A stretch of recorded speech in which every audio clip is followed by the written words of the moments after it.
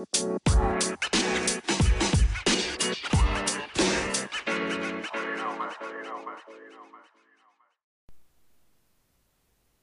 it going, everybody? Welcome to episode 2 of Sports and Stuff. I am your host, Andy Rassisi. In this episode, we are going to cover the NBA, and I'll be doing a little bit of a preview show here with the season starting later tonight. I'm pretty excited about this. I know some of my buddies will not be thrilled with the topic, but I figure I just had to do it with the season starting today. Probably do a World Series preview in a couple of days. I probably won't be doing this, putting episodes out as often once things settle down, but man, October is one heck of a sports month. But before I get into the NBA preview, I wanted to circle back to the ranch conversation from the last episode, and I want to thank everybody for having fun with that. I got a lot of comments. One thing that I learned for sure is I probably need to give Hidden Valley another chance. Now, I've had it before, and I didn't like it very much, but I got multiple comments saying that I was crazy for not liking it. So, definitely going to give it another try. Going in with an open mind, but I'm not real optimistic, to be honest, but I will fill you in. Now, another thing I learned was I mentioned Outback, Longhorn, Texas Roadhouse, and it seems like the feedback I got, people agreed with me there. Some ones that I was told about later on in the comments, Harmon's, Pizza Oven, Roosters, and I can confirm that all those are terrific. They're all very good ranches. Ones that I didn't know about, Hot Chicken Takeover. I believe there's some in Columbus. I've never had it, but a buddy of mine lives there and said they have just phenomenal ranch. Jets Pizza was another one. That's great. I've never had it. When I'm in Columbus for the baseball clinic, I know Jets Pizza's advertised, so I think I'm going to have to try that and get some ranch on the side. And then the Nest, which is down the road from Sandy Valley High School where I teach. I heard that's awesome. I have never had those places, but thank you for filling me in, the people that reached out, because that's something I definitely want to check out coming up here in the very near future. So, continue the comments. Let me know things that you hear, ranch, any good ones that come up or any ones from the store. I will definitely keep talking about it here or there, and I definitely would try it in my everyday life. Now, as far as the NBA, some big shakeups in the offseason, and that's the one thing I will say about the NBA, probably my least favorite out of football, baseball, and basketball. I like it, but I've been a little down on it.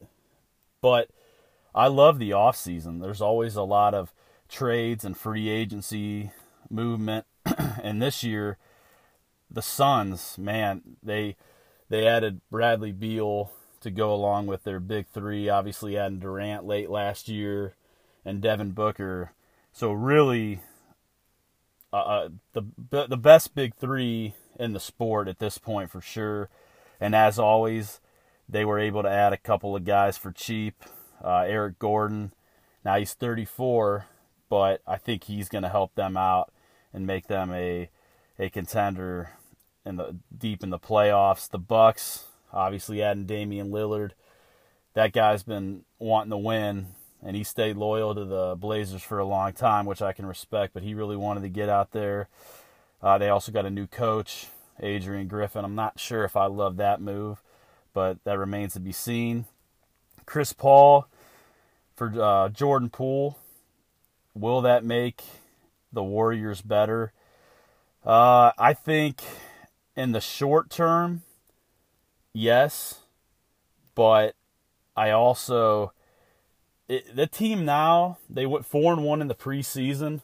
They remind me a little bit of the Mike D'Antoni Suns, where they're going to put up a lot of offense. And in the preseason, nobody's really playing defense. People argue that not a lot of defense gets played in the NBA. But it's when it's the playoffs, the defense definitely turns up. A lot less fouls are called. And I think that's going to become a problem for the Warriors. So I'm not a huge fan of that trade. Now, they'll probably have more fun. The team chemistry might be a little bit better. Obviously, Jordan Poole and the Draymond Green incident, they felt like they had to make that move. CP3 near the end of his career. So I'm thinking best case scenario, they turn into the run and gun Suns in the old days of Mike D'Antoni and not a lot of defense being played. I mean, Chris Paul in the day was a heck of a defender, but he's near the end of his career. Obviously, Draymond's a good defender, but Klay, not the same defender he used to be. Steph, never been good at D. So we'll see how that goes. Not in love with some of those, but the Lakers, you always got to talk about those guys.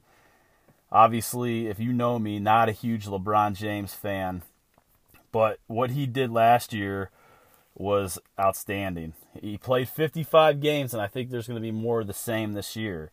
Obviously, he can't do it for 82 anymore at his age, but what he's doing at this age is incredible. 29, 8, and 7, shooting 50%. I mean, you cannot beat that.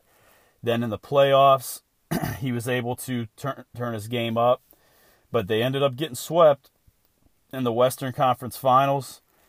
The defense wasn't there. LeBron played well. Anthony Davis played well, at least on the offensive end. Both of those guys did, but the Nuggets averaged 118 points per game. And it took the closest they came to beating the Nuggets was they lost by, I believe it was 2 in Game 4 to try and avoid the sweep. LeBron played 48 minutes, and he gave you an old school 40, 10, and 9 game. But a guy at that age playing 48 minutes, I know it's the playoffs, but that is really, really tough to do. And I just don't like the cast around him very much. I mean, Anthony Davis is great when healthy, a guy that just traditionally cannot stay healthy. D'Angelo Russell, Austin Reeves, I know people are really excited about him. I mean, he's solid, but I don't think it's anything that's going to take you to the next level. So I see them obviously making the playoffs, but I don't think they're a real threat. Last year I got some really good odds on them. I think I got 50-1 in the middle of the season. I was excited, and then they couldn't make it to the finals where I really would have a good hedging opportunity. What I want to do is predict my MVP. I think this year I'm going to it was a tough call, but I'm going to go with Giannis. He last won it in 2020, and you can argue he's been the best player in the league. Now, Jokic has something to say about that, but day in and day out, I think Giannis does a great job. Plays great defense, always is going to be efficient, points, rebounds, decent amount of assists. I see him with the addition of Damian Lillard really playing well. Now, they were the 1 seed last year, and they got knocked out in the first round. They didn't have to play in the play-in, obviously, but so they lose in 5, so they fire Budenholzer, and for me, a guy that wins a championship for an organization like that doesn't win championships very often, I can never be a fan of that. Yes, they underachieved in the first round, but man, a bad season, I don't believe in blowing it up. Now you bring in a rookie head coach. Yes, he has some good experience in the past, but I still think that Adrian Griffin, he's going to have to try and win games early. So I think that'll allow Giannis to put up big stats, Lillard to put up big stats, and them to get a really good seed. So I am going to say Giannis for MVP. I think Luka will take a close second, and Luka might arguably have better numbers, but I just think in the NBA, for whatever reason, and I don't really agree with this, you have to be a top 1 or 2 seed, 3 at the worst, to get MVP consideration. Now, Russell Westbrook, the year he averaged a triple-double, first time we've seen that since Oscar Robertson, they gave it to him, and that was unusual. But even back in the day, when Kobe was freaking playing with Smush Parker, Chris Mim, Kwame Brown, averages close to 36 a game, obviously the best player in the NBA, first team all defense, and they give the MVP to Steve Nash because they had a better record. They were the 2 seed. I mean, just ridiculous if you look back at it. So I think Luka, even if he has an amazing year, I just don't think they'll give it to him. I think with Kyrie and him, I think they'll make the playoffs. I know they missed last year, but I just don't think it'll be a high enough seed. Eastern Conference representatives, I think the Celtics will win the East this year, and I think the Bucks will be the 1 seed. But like I said, with a new coach, I think they're going to take the regular season more serious. And when they get to the playoffs, I think a rookie coach may be exposed a little bit. Now, Joe Mazzulla, I don't think a lot of people are high on him, including myself. But what did impress me was he had to take over at the end of last year when things weren't looking good. The Celtics were in the Eastern Conference Finals down 3-0. They could have easily folded the tent to the Heat, and they came back and won 3 straight. Now, they eventually lost the series, but they showed heart, which tells me that they are willing to play for this guy, and I really like some of the additions. So obviously you have the big 2 with them, Tatum and Jaylen Brown, and then adding Drew Holiday and taking Drew Holiday away from the Bucks, I think not a huge deal in the regular season, but Drew Holiday is one of the best defenders in the NBA, and he gives you offense. So I think he is a big upgrade from Marcus Smart. I think they both play really good defense, but I think Drew Holiday's proved that he can give you that offense in the playoffs in crunch time. And then maybe the most underrated player and pickup that I've seen is Porzingis. I mean, last year, this guy didn't get any credit. Really, the last 2 seasons, he's averaged right around 23, 8, and 3, shooting 48% from the field. And he also shoots about 38% from downtown.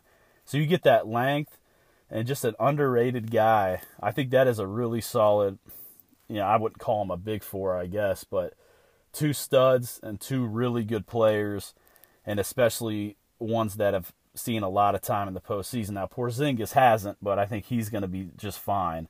And then I think the representative from the West is going to be the Suns. And I know the Heat, when they formed the Big 3, they made it to the finals. The Lakers, back in the day, with Kobe, Shaq, Malone, and Peyton, they made it to the finals. Now, the common theme with teams like that is they typically don't get it done in year 1 together. I think it'll be a little rocky for a while, but just too much talent not to make it. They added Eric Gordon, which I said earlier. Nurkic, 13, 9, and 3, shooting 51%. Grayson Allen, obviously not studs, but guys that can knock down jumpers that are willing to go there for a little cheaper because they want to win. And then when it comes down to the champion, who I think is going to win it, give me the Celtics for the reasons I said. Typically, the Big 3 or putting a, quote, super team together doesn't get it done in year 1. Frank Vogel coaches the Suns too. I don't really love that signing. I respect him as a coach, but I see Vogel as more of a guy that he does a nice job with a team that has probably a team that would overachieve and make the playoffs as a 6 through 8 seed. I think he did an okay job with LA. I think he did his best work with the Pacers when they were facing LeBron back in the day. But if you take out the bubble championship, and you got to give him credit for that, but you take away that postseason run, which was a very weird run.